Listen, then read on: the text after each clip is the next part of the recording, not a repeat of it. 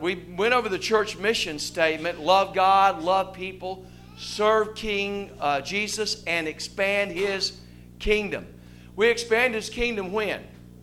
First and foremost, when we come into the kingdom through repentance and faith in what Christ has done for us, and also when we share with others. And we're going to have our preacher brother who's going to come, Brother Justin, is going to come and quickly share in a few minutes his testimony.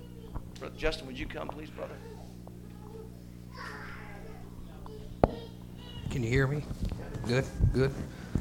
All right, thank you. Well, I appreciate everybody joining together to praise Christ. Isn't He wonderful? Isn't He magnificent in everything that He does?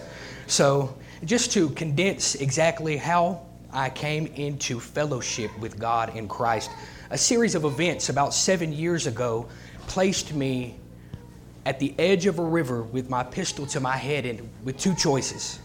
I said, either I'll kill myself now and end my misery because of my life, or I'll take this drug and slowly destroy myself, killing myself slowly, knowing what it does to me.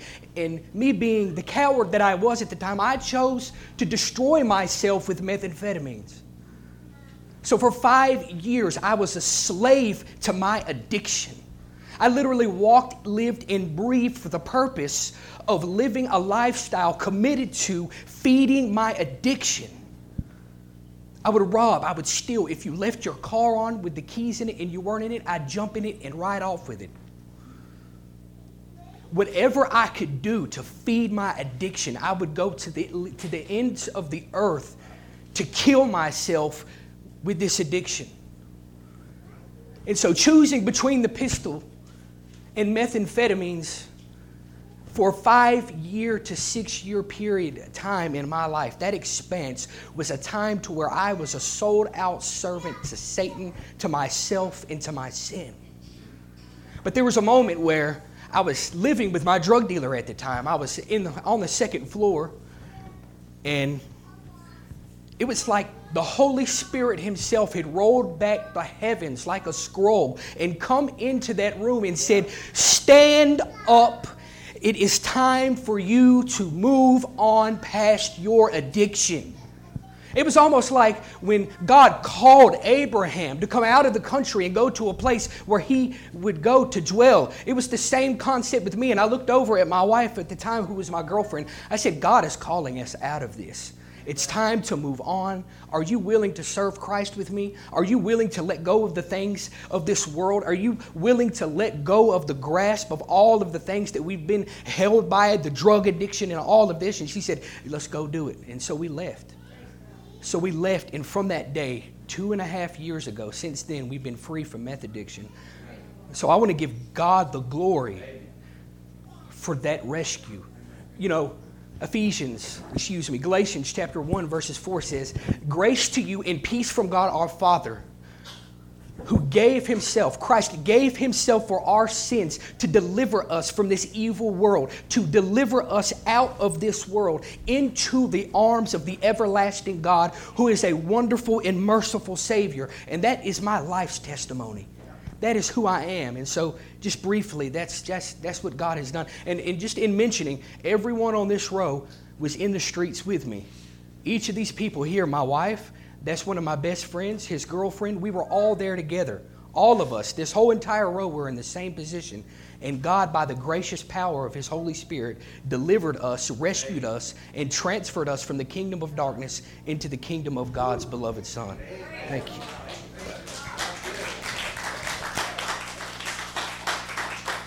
Well, you've already heard Justin's testimony, and now you're going to get to hear from him personally. So I want to invite you to make sure you have your Bible. Turn to Psalm 19, and we're going to start there here in just a second. You can pull that title up there, Sam.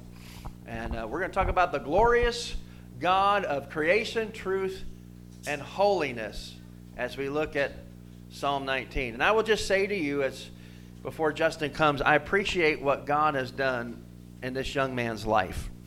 And that testimony is no fluff. I mean, it's true from start to finish.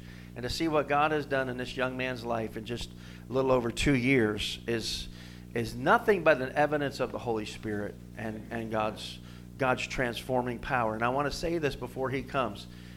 Many of you in here today need that type of transforming power. And it only comes through repenting of our sin and putting faith in the Lord Jesus Christ.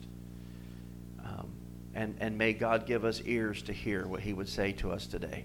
So Brother Justin, would you give him a warm Lake Wildwood welcome as Brother Justin Fordham comes to the pulpit this morning.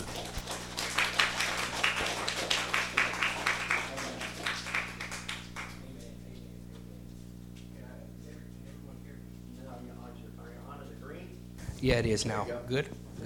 All right, well, praise God. I feel so blessed to be able to come to Christ. And I think it's just a work of providence. You know, God is sovereign. He is the ruler over all creation.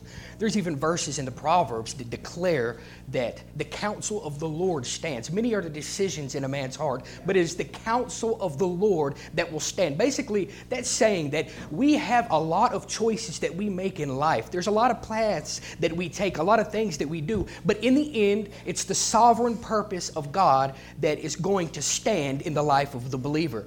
And that's exactly how I was introduced to Brother Paul here. And I want to take a second before I get into this sermon and praise God for the flow of expositional preaching that I hear from him. It is absolutely a necessity that we preach verse by verse through books of the Bible or the Psalms or whatever the case may be, because there is a lack of knowledge in the body of Christ today. People jump all over the place making the Bible say what they want the Bible to say rather than getting out of the truth of God what God put in the truth of the Word. Expositional preaching is the only way. Topical, expositional, whatever the case may be. And so I just wanted to thank God for that. Listening to his sermons have touched my life. Literally, I love hearing the Word of God exposited as the Holy Spirit leads him. And today I pray that the Holy Spirit will enlighten the eyes of your heart. He will give you ears to hear, eyes to see, a heart that is an open door to hear the truth. So as you're well aware, Psalm 19 is what I decided that I would preach on, obviously through the power and demonstration of the Spirit. And it's funny because I've not preached from the Psalms yet. I've preached from different books. I've preached through Galatians completely verse by verse, and then did some other things on the conditioned nature of man and our enslavement as outside of Christ, as being slaves to Satan, sin, and self, and different avenues and things that God has placed on my heart. But this is the first Psalm. So I'm not going to be able to literally give you a full, in-depth, verse-by-verse exposition of the entire psalm. So what I've done is condensed it down to 3 blocks. Like he said, it's the glory of God in creation, truth, and in holiness. So the first block is the first six verses of the psalm. They declare the glory of God in creation. So I want to touch on this first. I want to bring out what is David saying whenever he mentions the creation, being the voice of God, not having a voice, but being the voice of God to the very ends of the world and other things of that nature. So we'll start. I want to read the first 6 verses, and then we'll get into the explanation. Starting at verse 1. The heavens declare the glory of God, and the firmament shows his handiwork. Day unto day utters speech, and night unto night reveals knowledge. There is no speech nor language where their voice is not heard. Their line has gone out through all the earth, and their words to the end of the world. In them he has set a tabernacle for the sun, which is like the bridegroom coming out of his chamber, and rejoices like a strong man to run its race. Its rising is from one end of heaven, and its circuit to the other, and there is nothing hidden from its heat. The first thing I want you to notice immediately is the summation of this entire psalm. The heavens declare the glory of God.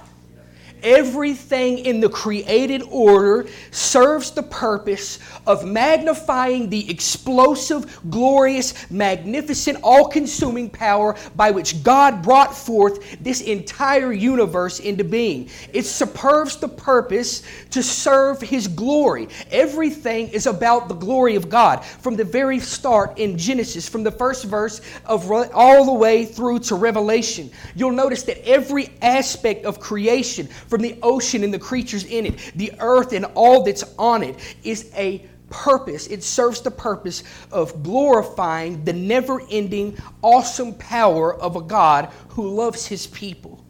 So creation here is in the first 6 verses.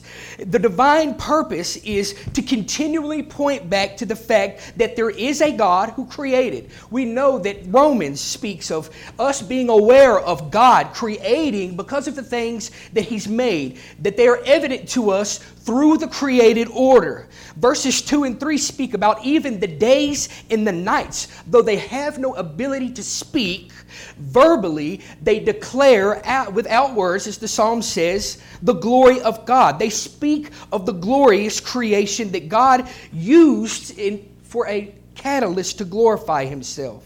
So it's as if creation is resounding, literally speaking to us throughout all existence. It's like the heavens themselves are standing up and pointing straight to the God, straight to the King, straight to the Lord, eternal, immortal, invisible God, so that we might bow in humble adoration to his authority as King. Then verses 3 through 6 speak of the awesomeness of creation and how the sun even has been set on its course by God, how it literally follows the predetermined course that Christ has set it to follow.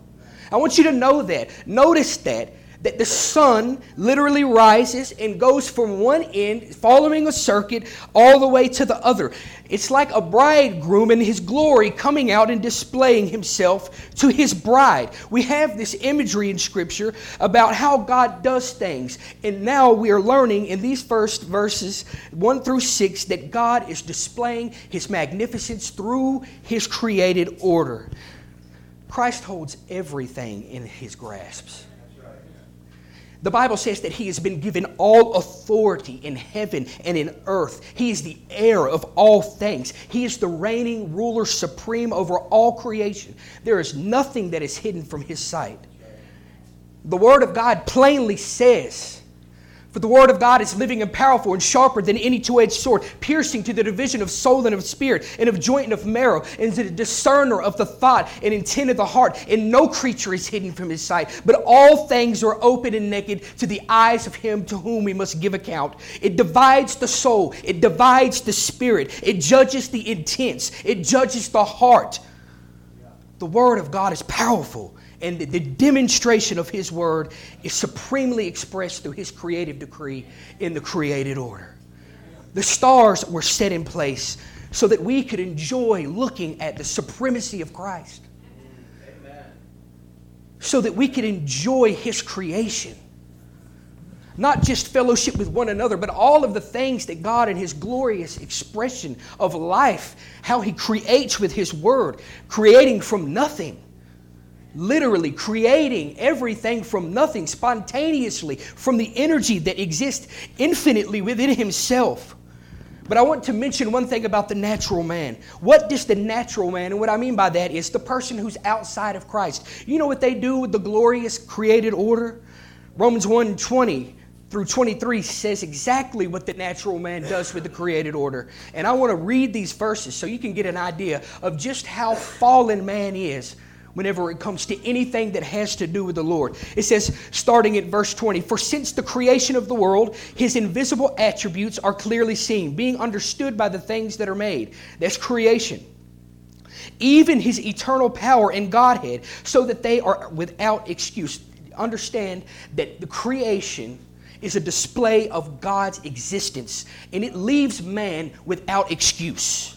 Verse 21, "Because although they knew God, they did not glorify him as God, nor were thankful, but became futile in their thoughts. Their foolish hearts were darkened. Professing to be wise, they became fools and changed the glory of the incorruptible God into an image made like corruptible man, and birds and four-footed animals and creeping things." So fallen man by nature exchanges the glory of God to worship the thing that God created rather than worshiping the one who created it.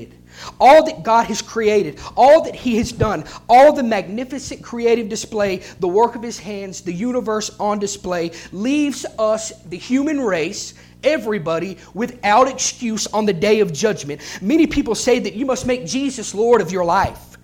When in reality, He is Lord of your life regardless if you make Him Lord of your life or not. You will either submit to His command through faith in Christ, or you will remain a hell-bound hater of God in judgment. That is the truth of the gospel.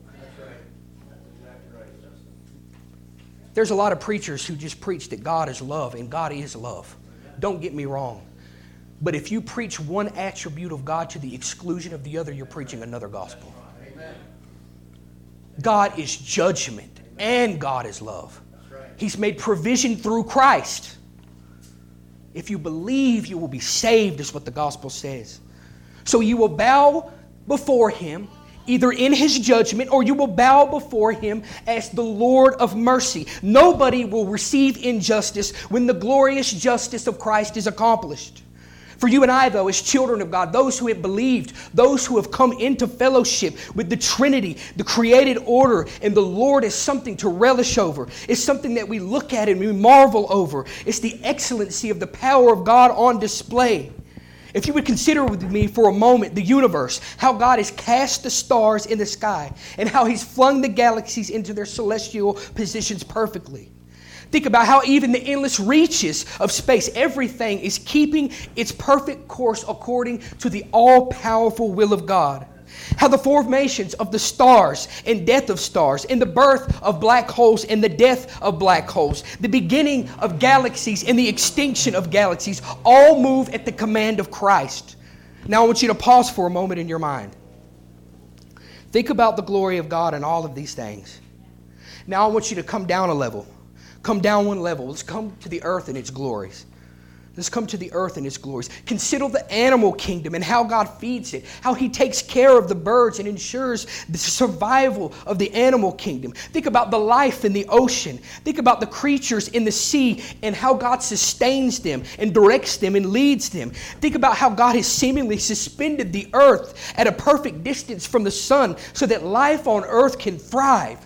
Think about all of the glories of God, even how the molecular structure of every physical thing is upheld by the word of Christ's power. How even the dust particles are keeping their movement in position according to the will of the Creator. Amen. Now let's pause for one more moment. Pause. God is taking care of this world. God is taking care of this world. Now in your mind, I want you to look into a mirror. I want you to look into a mirror, and what do you see? You see a reflection of yourself. You see you. So do you think that the one who has charge over the universe and every facet of it cannot direct your life into righteousness? Do you think that He can't manage you as His children? Do you think that the one who calls the stars by name can't direct your life for His highest glory and your highest good? Hold on to Him, child of God. The same one who manages the universe providentially controls your life, and He loves you, not because of what you've done, but because He chose to. Amen. He chose to love you. Amen. Whenever He chose to love you, it wasn't because of what He's seen in you. There is no virtue in fallen man that led God to love you. It was a sovereign choice. It was His will. He chose to. Amen. He chose to. Before time ever began, He held you in the grasp of His everlasting power. And nothing in all of creation can break you loose from His grip. Amen. Praise God that He is all-powerful. So now the next 4 verses in the Psalm. Let's look at the next 4 verses in the Psalm, which describe the glory and characteristics of God's Word. That will be the next facet. So starting at verse 7, the law of the Lord is perfect, converting the soul. The testimony of the Lord is sure, making wise the simple. The statutes of the Lord are right, rejoicing the heart. The commandment of the Lord is pure, enlightening the eyes. The fear of the Lord is clean, enduring forever. The judgments of the Lord are true and altogether righteous. More to be desired are they than gold, yes, much fine gold, sweeter also than the honey and the honeycomb. 1 second, let me get some of this water. And thank you. Who was it that got me this? Sam, thank you. I really appreciate this.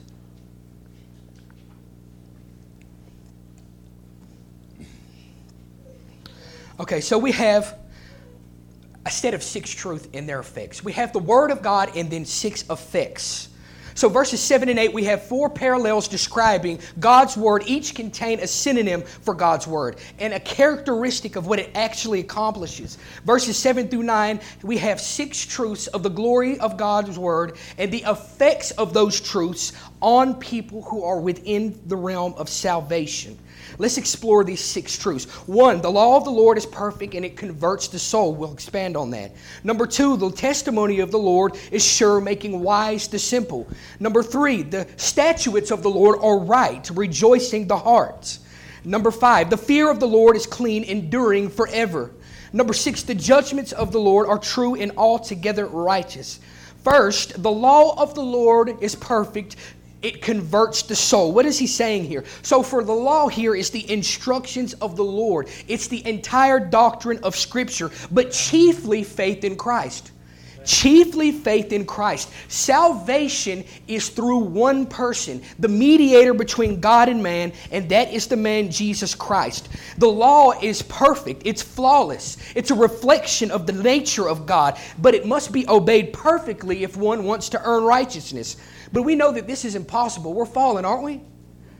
We're fallen. We can't obey the law of God. Even saved Christians can't obey the law of God without the enabling power of the Holy Spirit. So even in saved people, we have to have the Spirit. We can't do anything of our own. We can't do anything on our own. So what did Christ do for us concerning the law? I want you to think about this. He obeyed the entire law and did for us what we could never do for ourselves. What was impossible for us to do, He did. Christ obeyed the law perfectly, and that is imputed to us. His passive righteousness and His active righteousness are imputed to us the moment we believe. So He lived the lifestyle that we could never live, so that we could stand before God as if we lived the lifestyle that He lived. And Christ stood before God as if He lived our lifestyle. And that is exactly what the gospel is. That is exactly what the gospel is. Christ stood condemned in our place, and we stand righteous in His place. It is only through faith. So Christ obeyed the law in our place.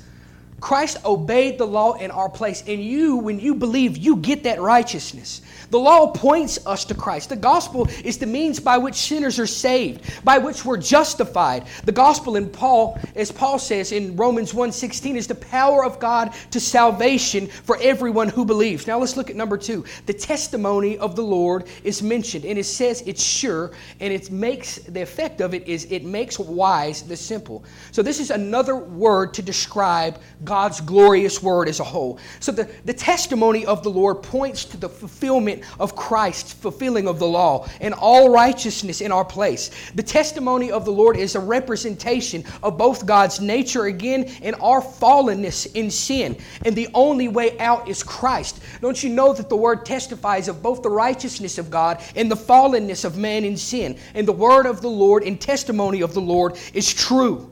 The testimony of the Lord is said to be sure. It's said to be sure. The testimony of the Lord is sure. It's a sure foundation. The Word of God can be trusted. The Word of God is unbreakable. It will accomplish its purpose. Let's continue on with these cause and effects. Not only is the Word sure, but it makes wise the simple. Isn't that a wonderful thing that the Word of God does? It makes wise the simple. The Spirit of God in conversion doesn't only convert us, but it brings us into wisdom concerning Christ. Christ doesn't just leave you there in a state of unknowledgeableness. He brings you into wisdom concerning His Word. Like you were saying earlier, how can we learn to prepare to study the Word? I was thinking of saying something, but then I was asked about my memorization techniques. But I'll say it now since I have the opportunity, and that is yielding to the Spirit. Yield to the Spirit because He's the teacher overall. All right, number 3, the statutes of the Lord are right, rejoicing the heart. So the Word of God is the direct revelation of the righteousness of Christ. It's the gift of His righteousness to us who believe in Christ. If it could be summed up in one word, it would be righteousness. If God could be summed up in one word, it would be righteousness. Obeying His statutes, obeying His commands, but chiefly the command to believe in Christ is what makes you or I righteous. But doesn't it also rejoice your heart? How many of you remember the moment that you came into conversion, the joy that overtook your spirit? The Word of God literally rejoices the heart of the believer. Once we are converted, the joy of the Holy Spirit bathes the heart. We have a true experience of what it means to actually enjoy life. Let's go to the fourth one. The commandment of the Lord is pure, enlightening the eyes. Amazing, huh? The commandment of the Lord is pure, enlightening the eyes. So we have commands, imperatives in Scripture that God has put in Scripture for a reason. They cast light into our eyes. This is exactly what it's saying. It gives us vision to see ourselves and judge ourselves based on the nature and character of God. That's the character and the nature that we must judge ourselves by, is the nature and character of God. It makes us aware of what we should do, how we should act, who we should trust, and we all know that that's Christ. So the Word of God is like the sun shining in its brilliance, lighting our path and dispelling darkness as we live in the midst of this evil world. Psalm 119, 105 says, and I'm sure you're all well aware of this, your Word is a lamp to my feet and a light to my path. So this is another word and characteristics of the Word of God and its effect on us. The Word is pure and it enlightens our eyes. It enlightens our eyes. Let's go to the fifth one. The fear of the Lord is clean, enduring forever. First, I want you to understand this. People think that these attributes of God can just be all of a sudden produced by the fallen will of man, and that is the furthest thing from the truth. I want you to know that that is the furthest thing from the truth. The will of man outside of Christ is a slave to sin, Satan, and self. Amen. Amen. That is the three-dimensional layer that Scripture places on mankind outside of Christ. You are blind. You cannot see the truth. You are a slave to your sin. You are doing the work of Satan. Even 2 Corinthians 4:4 says that Satan, the god of this world, blinds the minds of the unbelieving so that the glorious light of the gospel of Christ would not shine upon them. He keeps the unbelieving for the purpose of damning them. He holds His hand over their eyes. The fear of the Lord is a gift. It's not something that you conjure up on your own strength. It's not something that you just all of a sudden gain. It's a work of the Holy Spirit. It's just as much a gift of God as faith and repentance. All of these things are the gifts of God. I want to read Jeremiah 32:38 through 41. And it shows the fear of the Lord in just blazing descriptions. And this includes us because it mentions the eternal covenant. And we know the eternal covenant is written and ratified by the blood of Christ. So starting at verse 38. They shall be my people and I will be their God. Then I will give them one heart and I will give them one way, that they may fear me forever, for the good of them and their children after them. And I will make an everlasting covenant with them, that I will not turn away from doing them good, but I will put my fear in their hearts, so that they will not depart from me. Yes, I will rejoice over them to do them good, and I will assuredly plant them in this land with all of my heart and all of my soul. What a magnificent, what amazing. I mean, amazing. He said, I will put my fear in your heart, so that you will not depart from me. The fear of the Lord is pure, enduring forever. It endures forever. And think about that for a moment. If it was left up to you to stay in Christ, you would have fallen out the moment you entered Christ. If it was within your willpower to enter Christ, the moment that you made a decision, in the snap of a fingers, you could have exited Christ. But the Bible says it is by His doing that you are in Christ Jesus, who became for us righteousness and wisdom from God and holiness. All of these things are a work of the Holy Spirit. This verse doesn't only speak of Israel, but by extension everyone in Christ. The everlasting covenant come forth by the will of God through Christ being nailed to the cross and bleeding down, spilling redemption over into the creation that rebelled against Him, and those who believe enter that covenant through faith. It's incomprehensible to think that God would pour His fear into His creation's heart so that they would never turn from Him. If you are a Christian, be and rest assured that the fear of God will direct you.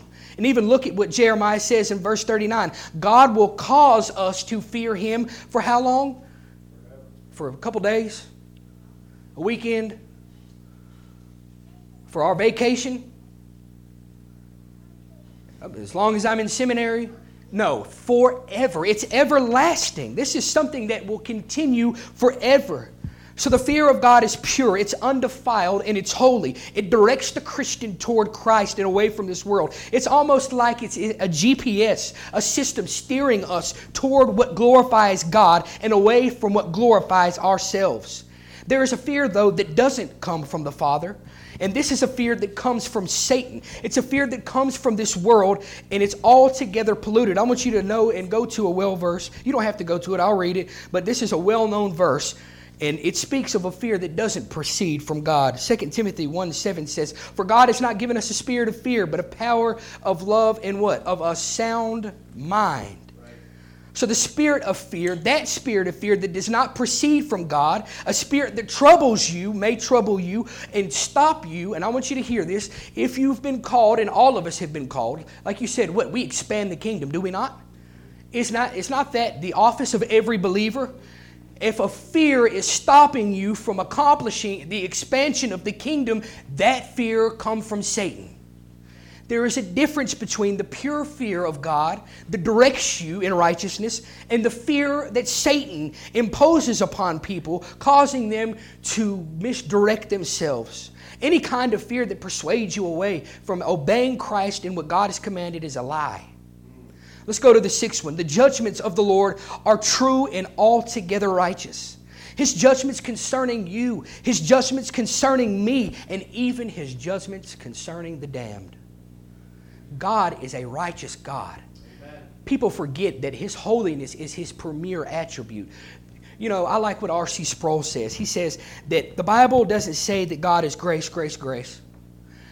The Bible doesn't say that God is love, love, love.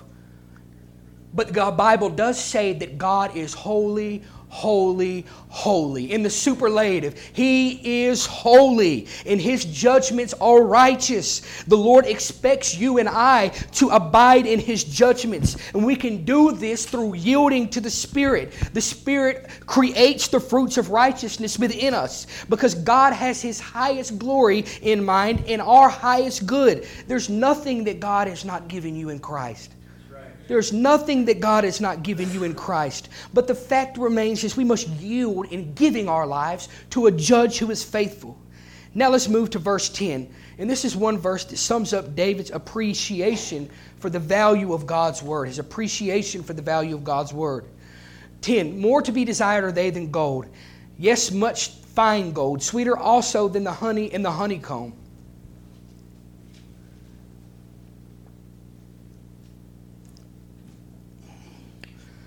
So what I think here is David is saying is the value of the Word of God is endless.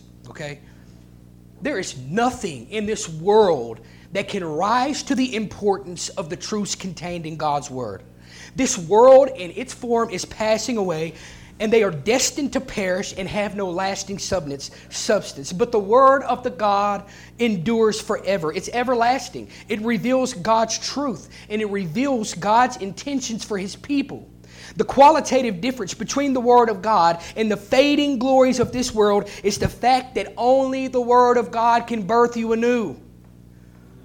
There is no wisdom contained in the philosophies of man. And we see this in the book of 1 Corinthians, from the first chapter going through to the second. There is no philosophy of man. There is no ideology of man. There is no wisdom contained in this world that can bring you into salvation except for the predestined glory of God that He prescribed before time began for His people to enter into.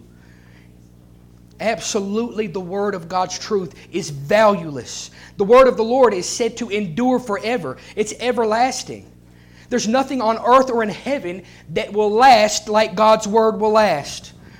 1 Peter 1, 22 through 25 puts it like this in perspective, saying, "Since you have purified your souls in obeying the truth through the Spirit." I want to stop right there. We have a couple things here. Since you have purified, you've been made holy. by obeying the truth. Your soul was made holy by obeying the truth. But then listen to what it says. How did that happen? Through the Spirit. Through the Spirit. So many people think that it's through the fallenness of man's will that these things are accomplished. It is through the Spirit. Because if you have a say in it, you'll turn from them. Your heart is a stone block that you wouldn't drag into the presence of a holy God if all creation were standing before you begging you to. God's Word is what is lasts. Your soul has been converted because of the incorruptible seed. You were born again through the Word and will of God that abides forever. Why? Because all flesh is as grass, and the glory of man as the flower of grass. What happens? The grass withers and the flower falls away. But in contrast to that, the word of the Lord endures forever. Amen. Now this is the word which was preached to you, which is the gospel.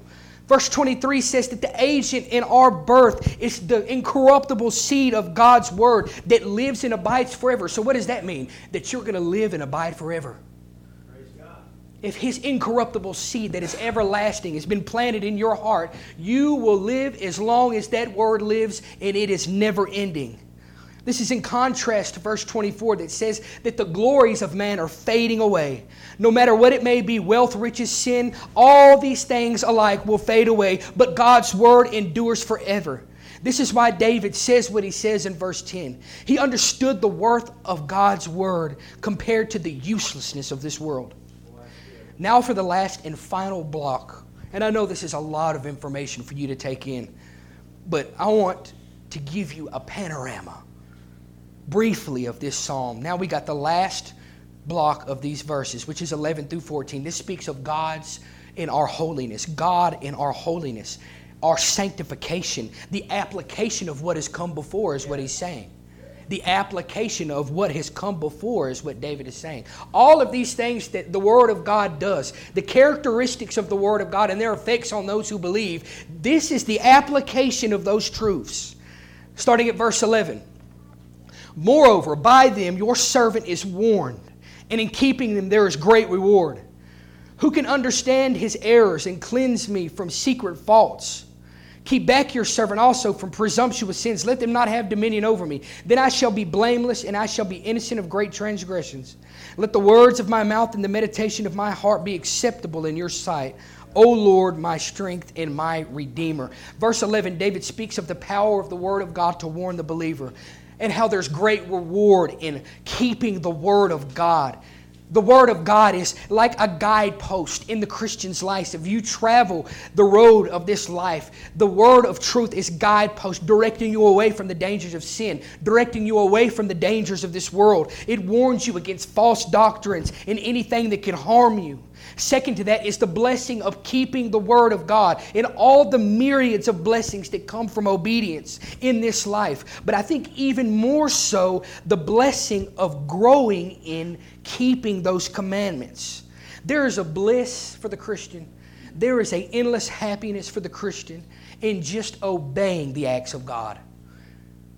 If you are a converted person, obeying the truth of Scripture is a joy to your heart. Keeping the commandments, there is great reward, not only because God is going to reward you at the end, but because you have the opportunity to love God through walking in His commandments. That's good. Absolutely. It's a marvelous thing. It's soul invigorating for the Christian to experience the loving God through obeying the commands of God. Let's go to verse 12. It says, who can understand his errors? That's a question. And then he says to God, cleanse me from my secret faults. David poses a question concerning any man's ability to truly know the depths of his own sinfulness. Notice that. Who can understand his errors? None of us can understand how deep our sin really runs. None of us can understand how deeply offended God in His holiness truly is against sin. I believe he's saying that there's sins that we commit every day that we are completely unaware of. But God in His mercy cleanses from that with the power of the blood of Christ. And then notice this, he says, cleanse me from secret faults. So much escapes our eyes. So much that we are unaware of. There's so much sinfulness that we don't even know about within ourselves. We should continually ask God, help me, Lord, realize who I am. Help me see myself through the lens of your holiness. Help me and correct me where I don't know where I'm going wrong, to direct me into the right path. And then in verse 13 he says, keep back your servant also from presumptuous sins. Let them not have dominion over me. Then I shall be blameless, and I shall be innocent of great transgressions. So continuing on in the application phase, David asked him to keep him back from presumptuous sins. So he's zeroing in on this idea that God is the one who keeps his people from sinning. Even that's not in your own control. The Holy Spirit brings you into obedience to Christ. It's through your will, and your will is active in obeying, but it's not apart from the Spirit. The Spirit is the one who does the work of the Father through the life of the believer, creating in us that which is pleasing to God. And this is a truth all through Scripture. David is wise because if you're well aware of his life, many things he did were apart from the will of God. Many things he did were completely and totally immersed in sinfulness. So he's saying, Lord, keep me from sinning willfully. How many of us have sinned willfully? I have sinned willfully. As a matter of fact, I've probably sinned more willfully than anyone I know.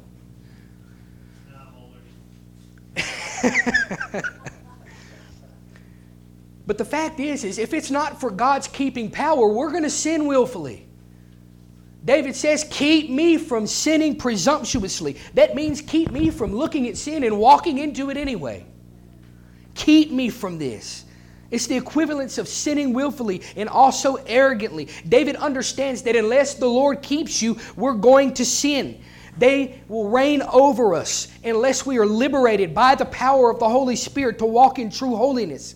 David sees that the keeping power of God from sin is what will result in him being blameless and innocent of great transgression.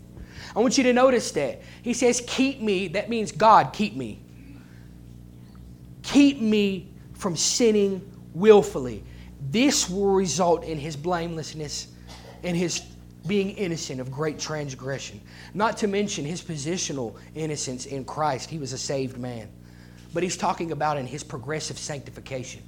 Keep me from being sinful. So God keeps us from being sinful through the power of the Holy Spirit. We need to lay aside all of the trust in ourselves and place all of our faith in Christ. In other words, we should realize that not only is salvation by grace alone, through faith alone, in Christ alone, but also our sanctification is by grace alone, through faith alone, in Christ alone.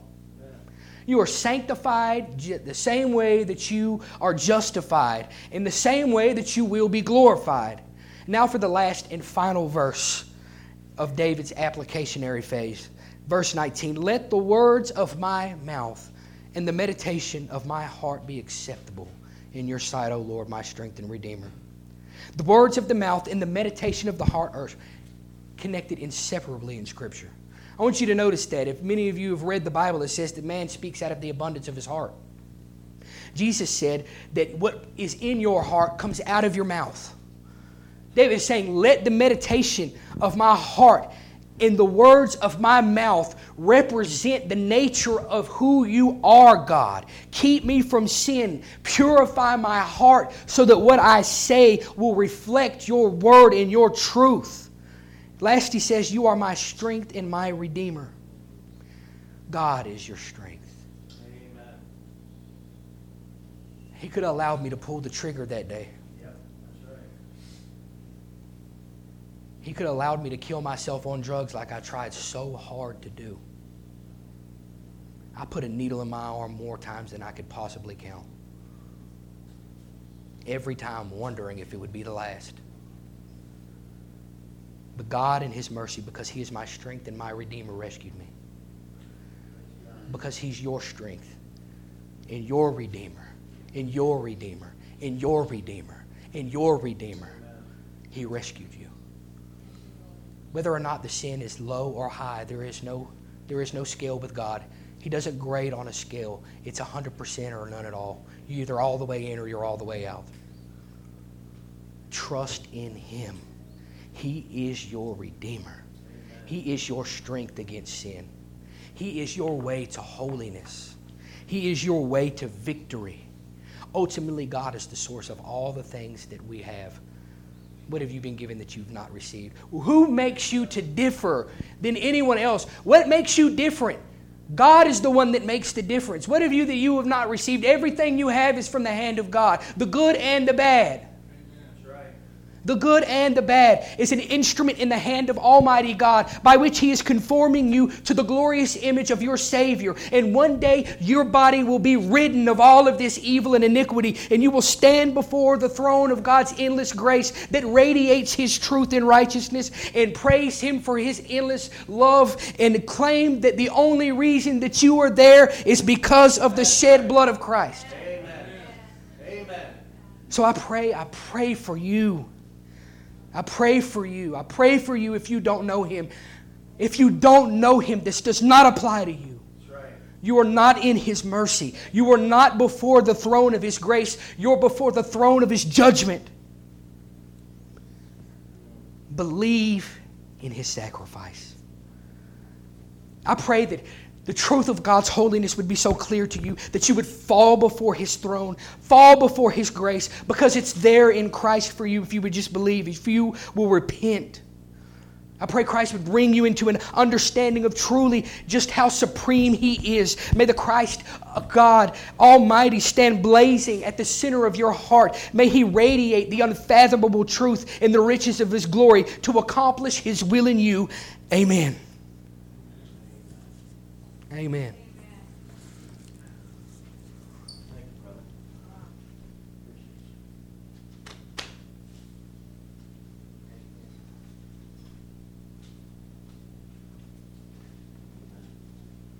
May have Courtney come up, and we're going to sing a response song. But before we do, did you hear what he said? It's only for those who are standing in Christ. And that's not everybody in this room. It's not everybody in this room. And it's not a joke. It is literally heaven and hell serious. We must repent. And that's only a gift of God. You can't do that. But I think God's moving on someone today. And if He is, nothing's going to hold you back, because God does His work and He never fails. Maybe you're a Christian, you're like, boy, I forgot how much I've been rescued from. And maybe instead of standing and worshiping, maybe you need to get on your knees. There's an old-fashioned altar up here that has been lonely for a little while. Why don't you come and kneel before your Savior and your Redeemer? Why don't you tell Him how great He is this morning? Maybe you need to come and confess Him as your Savior and Lord. I'd love to hear that confession. I'm going to be right over here. But let's stand right now and let's sing this song. And as it's playing, you don't need to sing. Maybe you need to come and pray. Would you come and do what God has put on your heart today? Would you come and see what God has for you as Courtney leads us?